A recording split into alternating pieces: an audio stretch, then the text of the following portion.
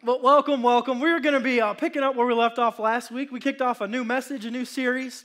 Right? Does anybody remember what we were talking about? I know we forget things quick. Riding shotgun, right? Come on, Aunt Teresa.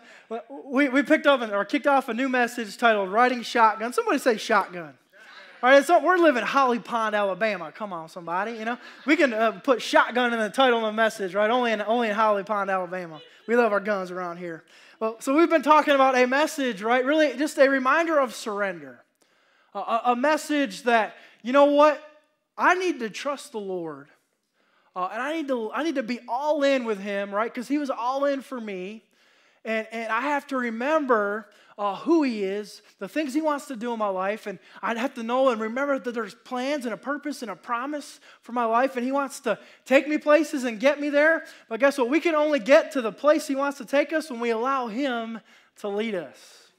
I can't get there on my own, under my own understanding, under my own strength, doing it my way. Right? And so as a reminder, this message is a reminder of that surrender, that lifestyle that God wants to call us into, right? This relationship, this daily relationship that I have with God, right? With my Lord, with my Savior. Amen? So I'm really excited to not just resume it, but we're going to actually be closing it out today too. So it's just a quick part, a two-parter.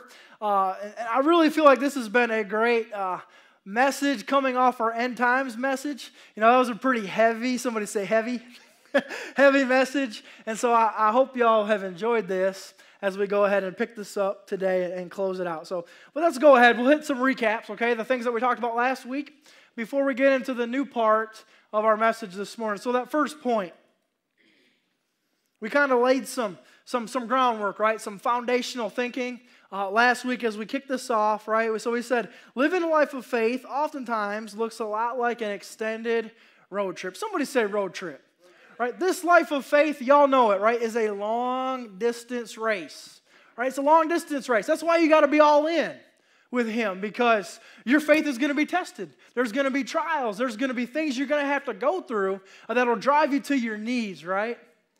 And that's why we need Him in our lives. And so we have to know and remember, as we're kind of trying to paint a picture of allowing God to take control and to lead me and guide me as I sit shotgun and watch Him work, that this is a long distance trip, a long distance road, so to speak, until God calls us home. Right? So we said sometimes what happens is we spiritually set the cruise, get relaxed, and we often find ourselves what? Lost, frustrated, and wondering how we got here. God, how did I get here? Why don't I have any peace? Why don't I have any joy? Why am I angry? Why am I frustrated? Why am I stressed out? Why am I anxious all the time? Hear me, it's probably because somewhere along the lines in our spiritual lives, we've gotten spiritually lazy. Right? We've gotten spiritually, we set the cruise. I don't meet with Him every day, throughout my day, all day long. And I get lost and I get frustrated and I wonder, how did I get here? Why do I feel this way, right? It's because I'm doing it my way. That's that last sentence of that statement. It's usually because we're leading ourselves and doing life our way. We're doing it our way. We're stressing ourselves out. We're trying to fix our own problems, right? Our own way and our own understanding. And I forget to consult the King of Kings. Right? He's worthy. The Bible says never stop praying, never cease praying. If it's big enough to concern you, it's big enough for Him, right? If it's small enough to concern you, it's big enough for Him, right? It matters. His children matter. And so we have to consult Him on all the things that we're going through. That next point. So we said as believers, one of our primary roles as a follower of Jesus Christ is to let Him lead, right? That's self-explanatory. I know we got a lot of super smart folks in the house this morning, right? Being a follower of God is just that. He's supposed to lead, right? I'm supposed to follow, right? What did Jesus say to Matthew? If you want, come and follow me, right? That's what our spiritual lives are supposed to look like. And a Christian, you study that out, it means literally to be what? Christ-like. We want to look more and more like Christ every day. Sound more like Christ, look more like Christ, right? Every day. And so I know that we know that, but the second part of that statement is, so in order to do that, we have to be willing, somebody say willing, on a daily basis, every day, right, to surrender our lives and say, what? Jesus, take the wheel, right? Jesus, take the wheel. Today, I will sit shotgun, right? Let's go ahead and get it out of our systems. I know you're all thinking it, so let's just sing it. Jesus, take the wheel. I'm not a very good singer, right? And so let's just give credit where credit's due. Ms. Carrie Underwood, thank you. I wanted to put it a different way. I said last week, you know what? But she just said it best. She said what I was trying to say. And so, but that's what this life of surrender has to look like, right? You hear this, a phrase we use in Liberty Church all the time, right? Good morning, Holy Spirit. Right, I say even sometimes good afternoon, Holy Spirit, good evening, Holy Spirit, throughout the day. Right? It's a great way to start your day, inviting the presence of God in your life. Right? And then this next statement goes almost hand in hand with good morning, Holy Spirit. After I meet with you, after we spend time together, right? Now, Jesus, lead my day. Guide me. Right? Because if you're like me, y'all probably wear a lot of hats. Right? I work for Target Pest Control. I'm a pest control bug killer. So I have that hat. I'm a full-time pastor. I'm a husband, right? I'm a new dad. I'm a friend. I'm accountability partners. I'm a brother. I'm a son, right? I wear a lot of hats. And so I got to meet with him. And then I have to say, Jesus, where are we going today? What is your list of importance? What are we doing today? Where are we going, right? And that has to excite us. Right? Are you excited living for God? Do you wake up in the morning and are you excited to meet with him? Or does it feel like a duty or a job or something that I'm just doing, checking a spiritual box off on my checklist? Because hear me, if you don't meet with him because you want to, because you love him, because of who he is, you're going to feel dry. You're going to feel spiritually dry and dead. And so he wants to shake us up. Y'all know living with God, letting him take the wheel is exciting. Being a Christian is exciting. I've done things I never thought I would do, and it's only because of Jesus, right? If you're not excited living for God, you're doing it the wrong way. Amen. This book is exciting. There's some promises in here. Come on, somebody, that we can stand on and believe for. Right? And so it has to be exciting. Really, the whole point is we have to invite God into our lives. Well, I know one thing about God. God, the Holy Spirit, is a gentleman. And he is not going to come uninvited. He's not going to invade your free will. He is not going to invade your choice. He wants you to invite him into your life. And you know what? Jesus, take the wheel is a great invitation, right? I'll sit shotgun today. And we have to invite him in the good times and in the bad, right? See, when things are going bad, Jesus, take the wheel is easy. When I'm desperate and I need Jesus, Jesus, help me take the wheel, that's easy. But what happens is, as we live for God longer and longer, he begins to bless our lives and we experience the external blessings in our life. What happens? We're quick to forget what he's done and who he is. And what happens? I get spiritually lazy. I love God. I worship God. I thank him. But I'm in the driver's seat. And I put him in my back pocket or in my backpack. Or I make him a passenger in my metaphorical car of life. Right? And when it gets tough, then I pull him back out. Right? That's backwards. Right? He wants us to stay in that place of desperation all the time. He's got to be our everything, right? Let's look at that next point, next recap point. And so here is the lie, a little lie that the enemy will use for believers, maybe even that have accepted Jesus as Lord, but God's wanting them to take them to the next level or into a new season, something that's going to really challenge their faith, and they'll use this as an excuse, or even somebody who's a non-believer that maybe is thinking about asking Jesus to become their Savior, but it just kind of keeps them on the back burner, right? Because this is a little lie that the enemy uses, that God wants to control your life. If you say yes to God, He's gonna control your life, and it's the exact opposite, right? God doesn't want to control our lives. He wants to be a part of it. when he is a part of it, then he can then influence it, begin to influence our lives. You know, there's a difference between control and influence, right? The enemy wants to control you and make you do things. God is not that way, right? Just think about even like the sin of somebody who is stuck in drug addiction or drinking. I share all the time, I was an alcoholic. I say was because Jesus has set me free, right? And so, but it started out as fun and games, and it ended up to Ian not having a choice anymore. What happened? The enemy began to control my life. He wanted to kill me. He wanted me to take me out, right?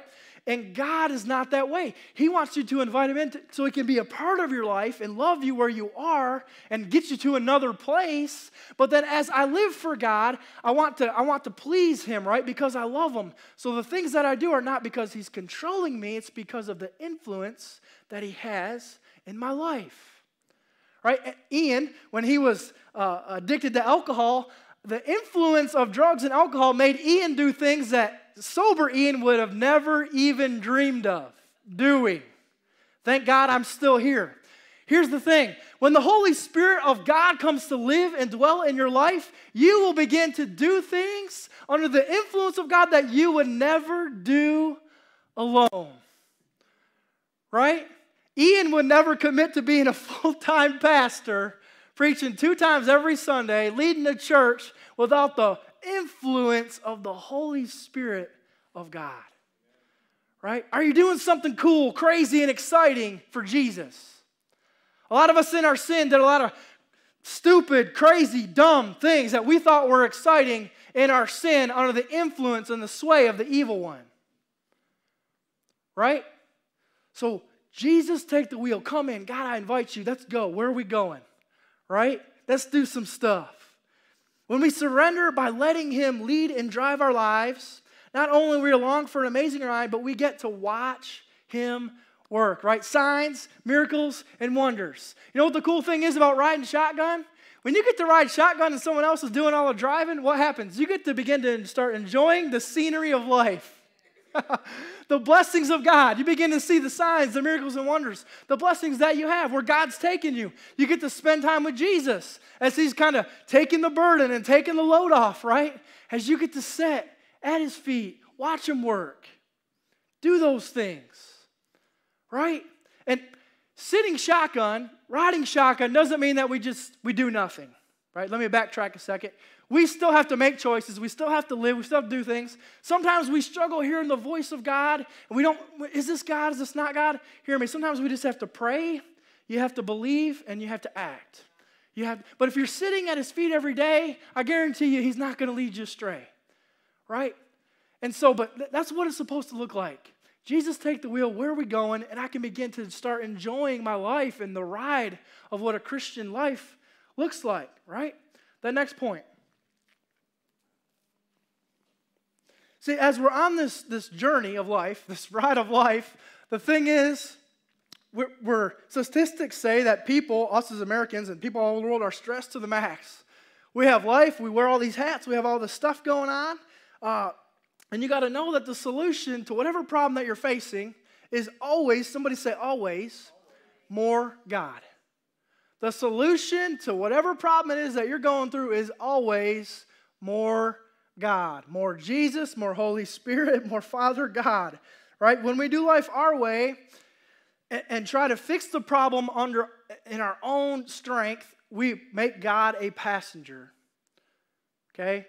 We must stop trying to get God involved with what we're doing and get God and ask God how we can help him with what he's doing, right? I got that question. Where are we going, God? Where are we going today, right?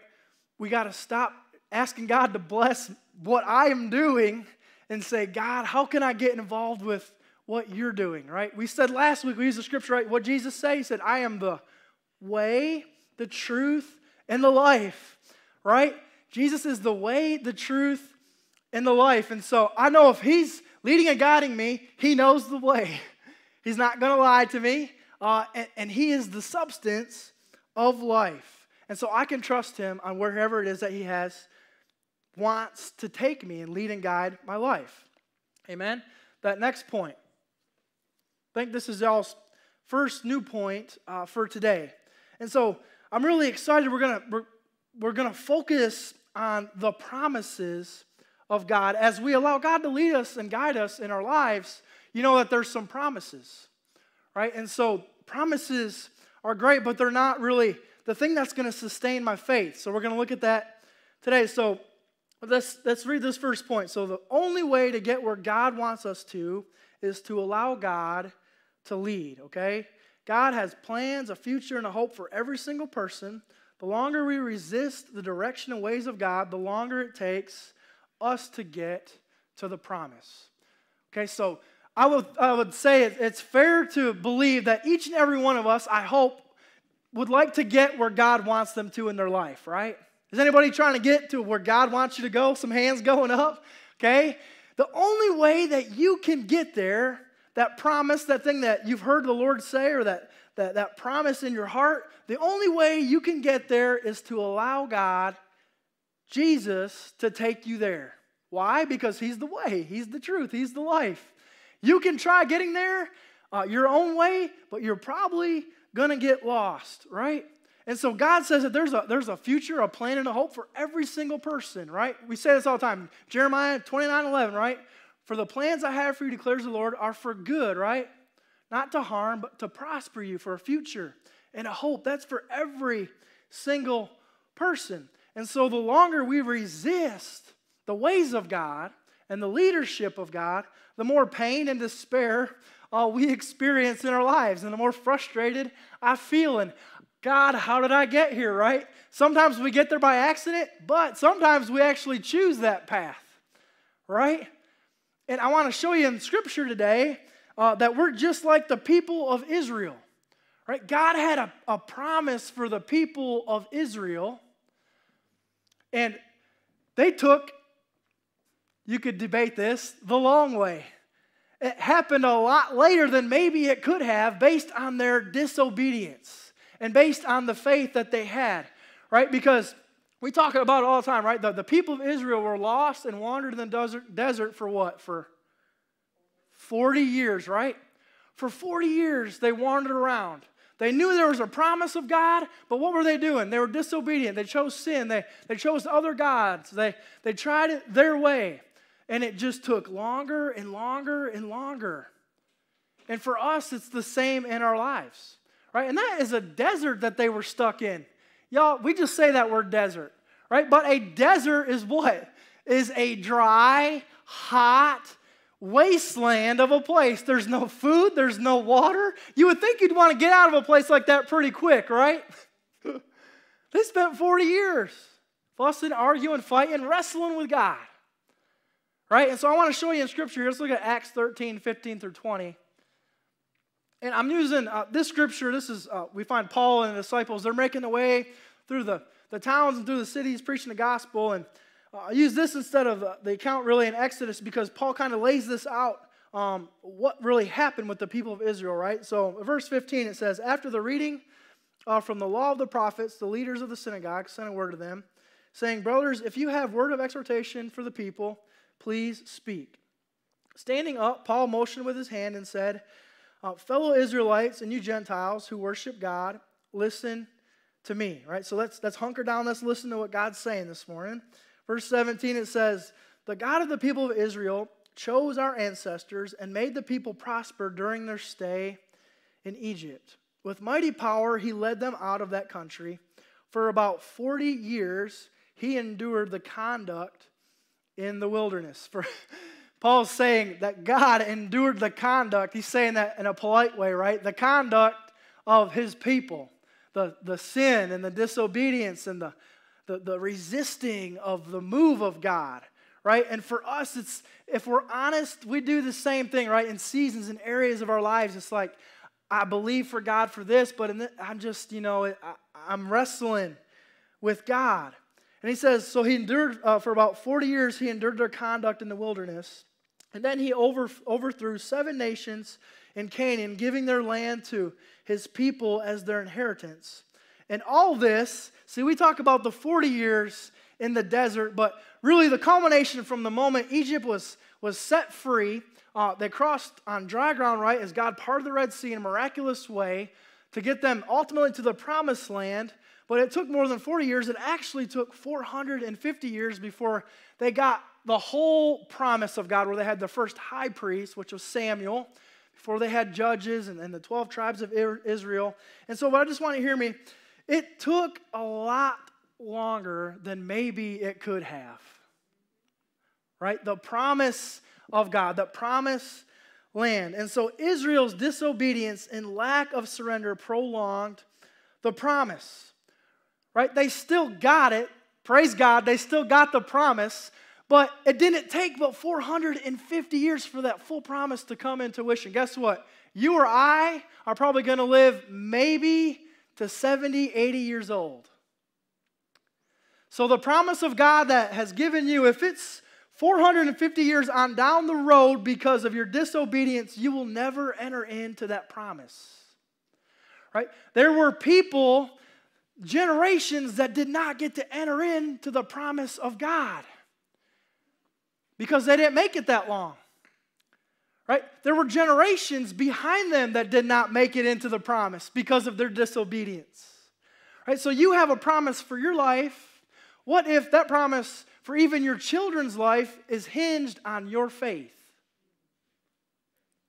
Are you going to hold back the blessing and the promise of God for your kids because of your disobedience? That's something to think about, right? That's something we'll be accountable to one day on Judgment Day. But, so just hear me. The promise of God is great, but that can't be that thing that motivates me, okay? The promise of God is a good thing, but it's really God. I got to be captivated by who He is, by the love of God, to keep me living for God. Does that make sense? Let's look at that next point. So like I'm saying, there's nothing like the promises of God. There's nothing like the Word of God and those things that He wants to do for us. Okay, and it's a motivating factor for us to keep living by faith. But hear me, when your faith is truly being tested, it won't be enough to keep your allegiance to the King of Kings. The promise of God is a good thing, but it's not going to be that thing when you're going through the fire, when it starts getting tough, because we're quick to forget. I'm going to prove this to you through Scripture. We're quick to forget and all that He's done for us, and so we have to stay excited living and serving for God, and we have to reside in the resolve of God. I love that. We have to reside in the resolve of God, which is what? His love. The love of God is what keeps me excited, is what keeps me living for Him, keeps me serving for Him, and keeps me in the passenger seat, allowing God to do what He wants to do, right?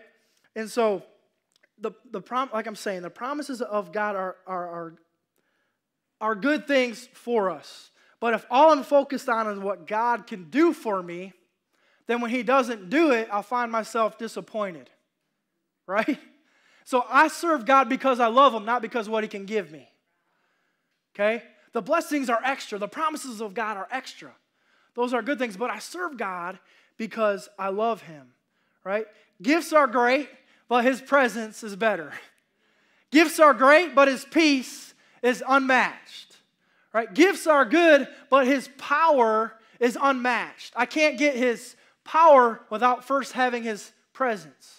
Right? I can't just skip and operate in signs, miracles, and wonders without spending time in His presence. Right? But so let's look at Deuteronomy 4:1, okay?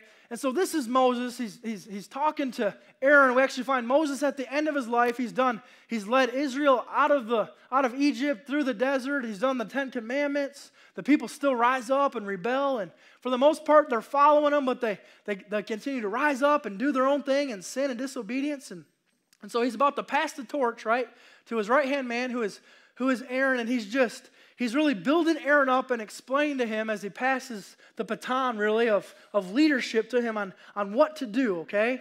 And he says, "Now Israel, hear the decrees and laws I am about to teach you.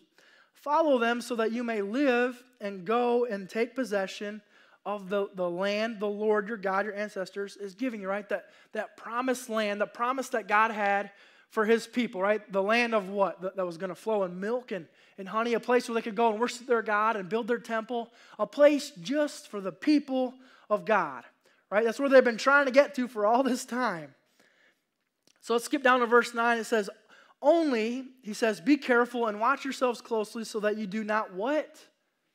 Forget. So that you do not forget the things your eyes have seen or let them fade from your heart as long as you live.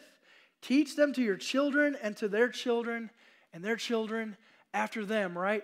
People of Israel had seen God work and signs, miracles, wonders, crazy, only God things, right? They witnessed them and they were quick to forget. You and I, we live life and God shows up and he answers prayer and he blesses us through other people and we see things, all these things working and God's working in my life and then even 2 days, 2 weeks, 2 months later, I can forget, right? Sometimes even that thing I was praying for, God blesses me with, and then 2 months later, I'm asking God, why? I'm cursing the blessing that he gave me, right? The thing that God blessed you with that you were praying and asking for on your knees for, now you're like, why did you give me this? Like a puppy or something? Anybody been there? Oh, and so, but isn't it crazy how quick we are to forget? You know, we have a tendency to read the scriptures and remove ourselves, right? We're like, those people of Israel, yeah, we love you. But man, how could you have been so, right, stupid? How did you miss it, right? We read it out of context and we forget to place ourselves. We're the same. We are the same, right?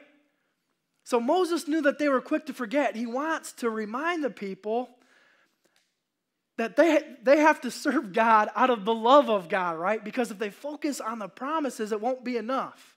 And it's the same for us. But let's skip down to verse 20 through 24.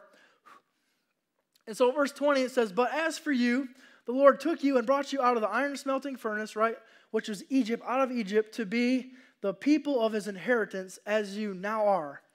The Lord was angry with me because of you, and he solemnly swore that I would not cross in to the Jordan and enter the good land the Lord your God is giving you as your inheritance. I will die in this land. I will not cross the Jordan, but you are about to cross over and finally what? Take possession of that good land.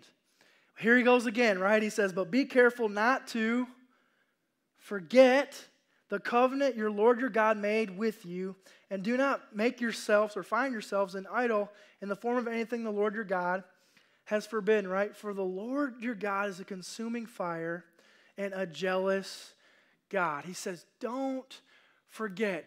God delivered them through the Red Sea, and they forgot. God provided fresh manna from heaven every single day miraculously, and they still forgot, right? God promised them, right?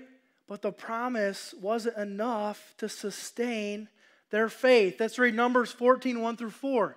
It says, that night all the members of the community raised their voices and wept aloud. All the Israelites grumbled against Moses and Aaron, and the whole assembly said to them, if only we had died in Egypt or in this wilderness. Why is the Lord bringing us to this land only to let us fall, by the sword? Our wives and children will be taken as plunder. Wouldn't it be better for us to go back to Egypt? Now, how crazy is that? The thing that God supernaturally delivered them from, that place of bondage, that place of sin, that place of all that mess that God brought them out of, they are asking to go back to that thing. Right? God blesses us and we forget. God blesses us and we want to take charge of our lives back. We want to take charge of our destiny back, right? Because we believe in God and we believe that God is going to do something in my life and that he can take me places that only he can, right? But the thing is, I don't know the way that God is going to take me. I don't know how God is going to get me to that place, right? And because I don't know that is why I struggle and why I even want to go back to that thing that was trying to kill me, that thing that was enslaving me, right? And so God blesses And we have to remember the blessings that he's done for us. Right? Let's look at that next point. And so we got to know, as we are allowing God to lead our lives, okay, as we are trying our best to have Jesus take the wheel, and we sit shotgun and let God do God, and let us do us as we follow God. Don't just do you by yourself, you, yourself, and I, okay? Do you as you follow God. We have to know that the enemy is going to do whatever he can to get them off track. I believe the enemy was doing whatever it could to keep Israel bound, the people of God bound, frustrated, stuck in sin, dealing with temptation. Why would they want to go back to that thing that was killing them, right? That is the enemy working, right? The Spirit of God is alive and well, but you got to know the enemy, he's alive. I don't want to say he's well, but he's alive and working, right? And so the enemy will use all sorts of tactics to get us off track, all sorts of tactics to get you off that path that God wants you on, okay? He tries through what? Temptation, sin, pride, to keep us distracted and distraught. When we live like this, lost and without the hope and the clarity that comes from God, we actually block the blessing. Somebody say, block the blessing. When we live like this, we resist God, we block the blessings of God, and we do what? We suppress that work of God that he wants to do and cultivate in our lives. Right? So this is how the enemy comes in and how he works and how he tries to distract us. He wants us to always feel unsatisfied. Our God's our substance, right? We prayed that this morning. And that's how the enemy comes in. When I feel like God is maybe saying even no right now in this season. You know, when God says no, it doesn't necessarily mean no. It just means not now. And so when I'm going through something like that and the temptation of the thoughts that I have, he wants us to feel discouraged. He wants us to feel unsatisfied, like we want more. Like I had it better back in Egypt, right? As the Israelites thought. It's a little whisper, it's a little lie, it's a little thought. That's how it creeps in. And if we feel this way, if you feel that way, if you have a thought like that, hear me, you need to slow down, you need to stop, and you need to say, am I really living by faith? How did I get here? Because if you are feeling that way, the enemy is trying to work in your life. He's trying to shift you. He's trying to get you off track. He's working, he's moving against what God is trying to do in your life, right? If I feel frustrated, if I feel unsatisfied, I'm doing something wrong, right? I'm driving. I'm not sitting shotgun, right? And so I have to really stop and say, hey, right, Jesus, take the wheel. Right, Jesus, take the wheel. Let's read 1 Corinthians 10:13.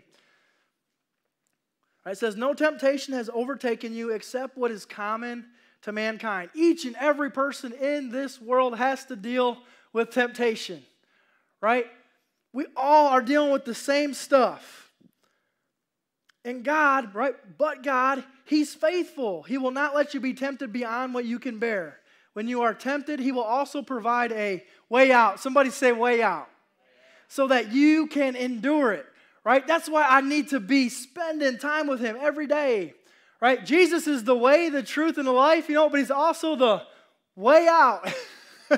He's the way, he's the truth, he's the life, and he's even the way out. When I'm feeling the pressure, when I'm feeling maybe the temptation or the sway or the sin or something, I need to stop and I need to say, invite the presence of God in my life. Right? Look to God, right? That's how I invite him in to my life. Let's read 2 Timothy 2:19 through 21.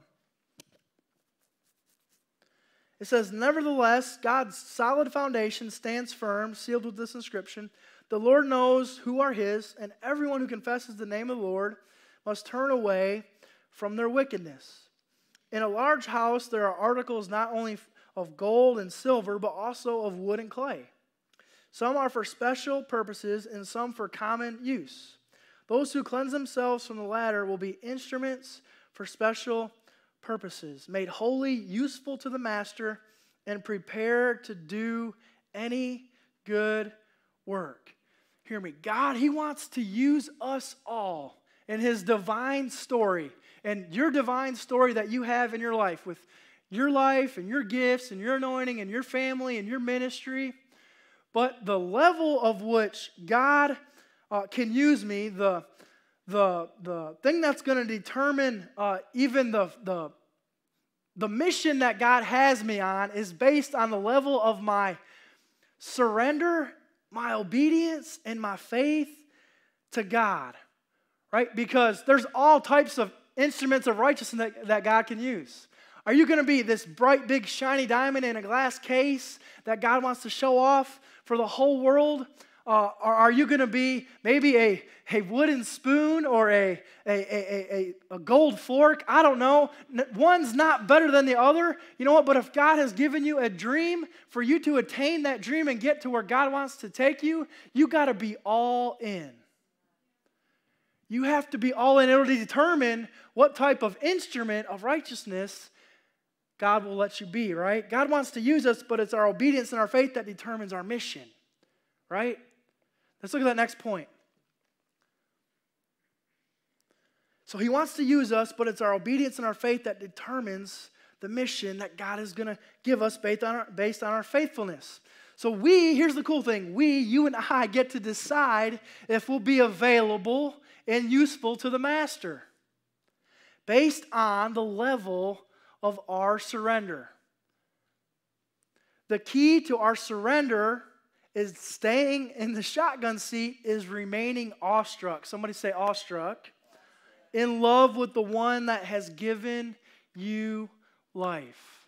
If you live for God because what He can give you, when He doesn't give it to you, you're going to be frustrated. Your faith is not going to be strong. But if you live for God because of who He is and because you know that He loves you and because you love Him, you will stay there and you will worship Him and you will be awestruck and in love with Him, and you'll trust in Him, and you'll go wherever He asks you to go. Right? God wants to help, and He can lighten the loads of life that we carry. Y'all know we have a load of life that we all carry. We just have to be willing to give up the driver's seat and let God do His thing. Somebody say thing. You got to let God be God, and you got to let you be you, like I said, and let God work in you and through you. Right? John 12, 2-5. I love this scripture because it just shows that type of awestruck love that God calls us to. That thing that moves us when we see God for who He is, right? Here, a dinner was given in Jesus' honor. Martha served while Lazarus was among those reclining at the table with him. Then Mary took about a pint of pure nard, an expensive perfume. She poured it on Jesus' feet and wiped His feet with her hair. Mary recognized what? That Jesus was the King of Kings, right? She worshiped Him for who He was. And let me say, back in the day, they had dirt roads. They didn't have socks and shoes like we have today. And so people's feet were nasty. They was dirty. They was stinky. Right? And so every household had a servant. That was their job. As the people came into their home, that was what they did. They washed their feet. And people's feet was nasty. And she poured out a whole thing of, it says a year's worth of wages back in that time of perfume. It was that expensive. She poured the whole thing on His feet, and she washed His feet with her hair. Talk about awestruck in love, because she knew who her God was. That's the type of worship. That's the type of surrender. That's the type of life that God wants us to give back to Him. She was in essence saying, I worship you, God. I believe in you. I trust you. Jesus, wherever you go, I'll go. Jesus, take the wheel, right? She was in awe with Him. Let's read Psalms 55:22. as I do that, when I worship him, when I meet with him, when I experience his presence, y'all, this is easy. Cast your cares on the Lord and he will sustain you. He will never let the righteous be shaken. He wants to lighten our loads. And when you worship God for who he is, the load of whatever is on your back that wasn't put there by God, that we put on our backs ourselves, will begin to be lifted off. And you will feel liberated, and you will feel freedom, and you will feel his presence and peace, right? And sometimes you feel like you can run through a wall. Wherever you go, God, I can do it, right? Because you met with him, right? 1 Peter 5, 6 through 8. It says, humble yourselves, therefore, under God's mighty hand, that he may lift you up in due time. What does it say? Cast all your anxiety on him because he cares for you. Be alert and of sober mind. Your enemy, the devil, prowls around like a roaring lion, looking for someone to devour. Y'all, you don't have to deal with the stress of life and the anxieties that you carry, that we carry, alone anymore if you don't want to. If you need a miracle, if you need something in your life for God to answer and do, if we spend all that time worrying and stressing out about it and thinking, trying to fix it myself, why do we waste all that time trying to do it our way when all we have to do is just worship him like Mary did? God, in either way that it works out, I have peace here in my heart. We don't have to fight alone if we don't want to. It comes down to inviting him in to our lives, right? Giving him that permission to come in. Amen. Y'all want to join me in prayer as we go ahead and close? Father God, Lord, I thank you for who you are. God, I thank you for your spirit. I thank you for this message. Lord, I pray that each and every one of us heard something today. God, that you met with us individually and personally and spoke something to us, something that we can go home with. If you're here today and you're saying, you know what, Pastor Ian, I heard a lot of what you said, and you know what, I'm doing a lot of things good, I'm living for God, but there's maybe an area in my life or a couple areas or some things I'm just resisting, I'm wrestling with God, and you know what, I'm done with it. I want to just give it to him today. I want to release it. If it's a healing, if it's a new relationship, if it's a new season, if it's a question that you have and you're struggling with it and you want to say, you know what, Jesus, take the wheel. You want to make that decision today, I want you to go ahead and just raise your hand up in this place. Hands going up. Amen. Praise God. God sees you. God loves you. God sees your faithfulness. He sees your honesty. Amen. Thank you so much for those hands. I just want to pray over you, Father God. I thank you for these people, these children of God, people that feel that they have heard you speak today in their lives. We thank you, Jesus. Lord, and as they by faith surrender these things, I pray that you would move in like a flood, God. If there's a solution that they need an answer to their problem, I pray you would deliver it to them, God. If not just from the voice of you, from the voice of another believer, a family member, somebody to affirm what their next step is. God, or the next choice is, whatever it is they have to do or get through. God, that you would lead them and guide them. I thank you that you're the way, the truth, and the life, God. If we're connected to you, the vine, the lifeblood, Father God, we'll bear fruit. God, and we'll go to wherever it is that you have us to go. So I thank you, Lord, in Jesus' name.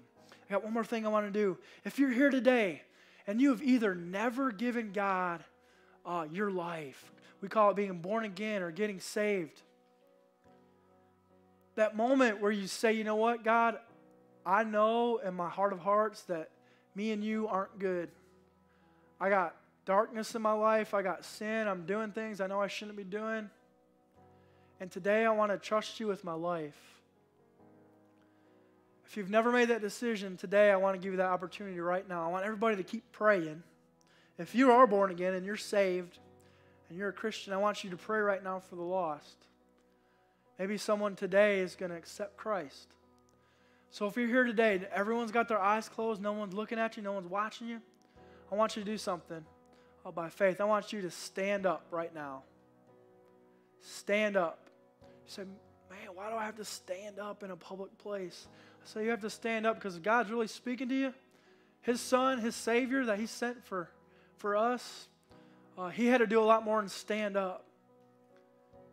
The love that it cost, it took him to be crucified and whipped, broken, beaten beyond recognition, hung naked on a cross to say, I love you, to say that you're forgiven, to say that you can be a part of the kingdom of God. So if that's you, I want to give you a few more seconds. Don't let this moment pass you by, because it can be the most powerful thing that ever happens in your life. Talk about changing the course and direction of your life. It can happen today. If that's you, just stand up today. A few more seconds. Amen.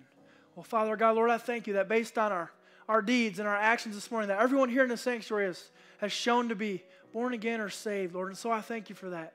Lord, thank you for your presence and your goodness and your kindness, God, and your patience, God, and your forgiveness that is available to us. Lord, I pray that we walk in those things as we leave here today. God, if those are available to us, then as your children, we need to make those available to the world, Father. God, that we would be the salt and the light of the world as we leave here today. Lord, and so we thank you, God. We love you, and we're excited for this journey that we are on with you, Lord. And we ask this in Jesus' name. And everybody said, Amen. Amen. Give the Lord a big old hand this morning.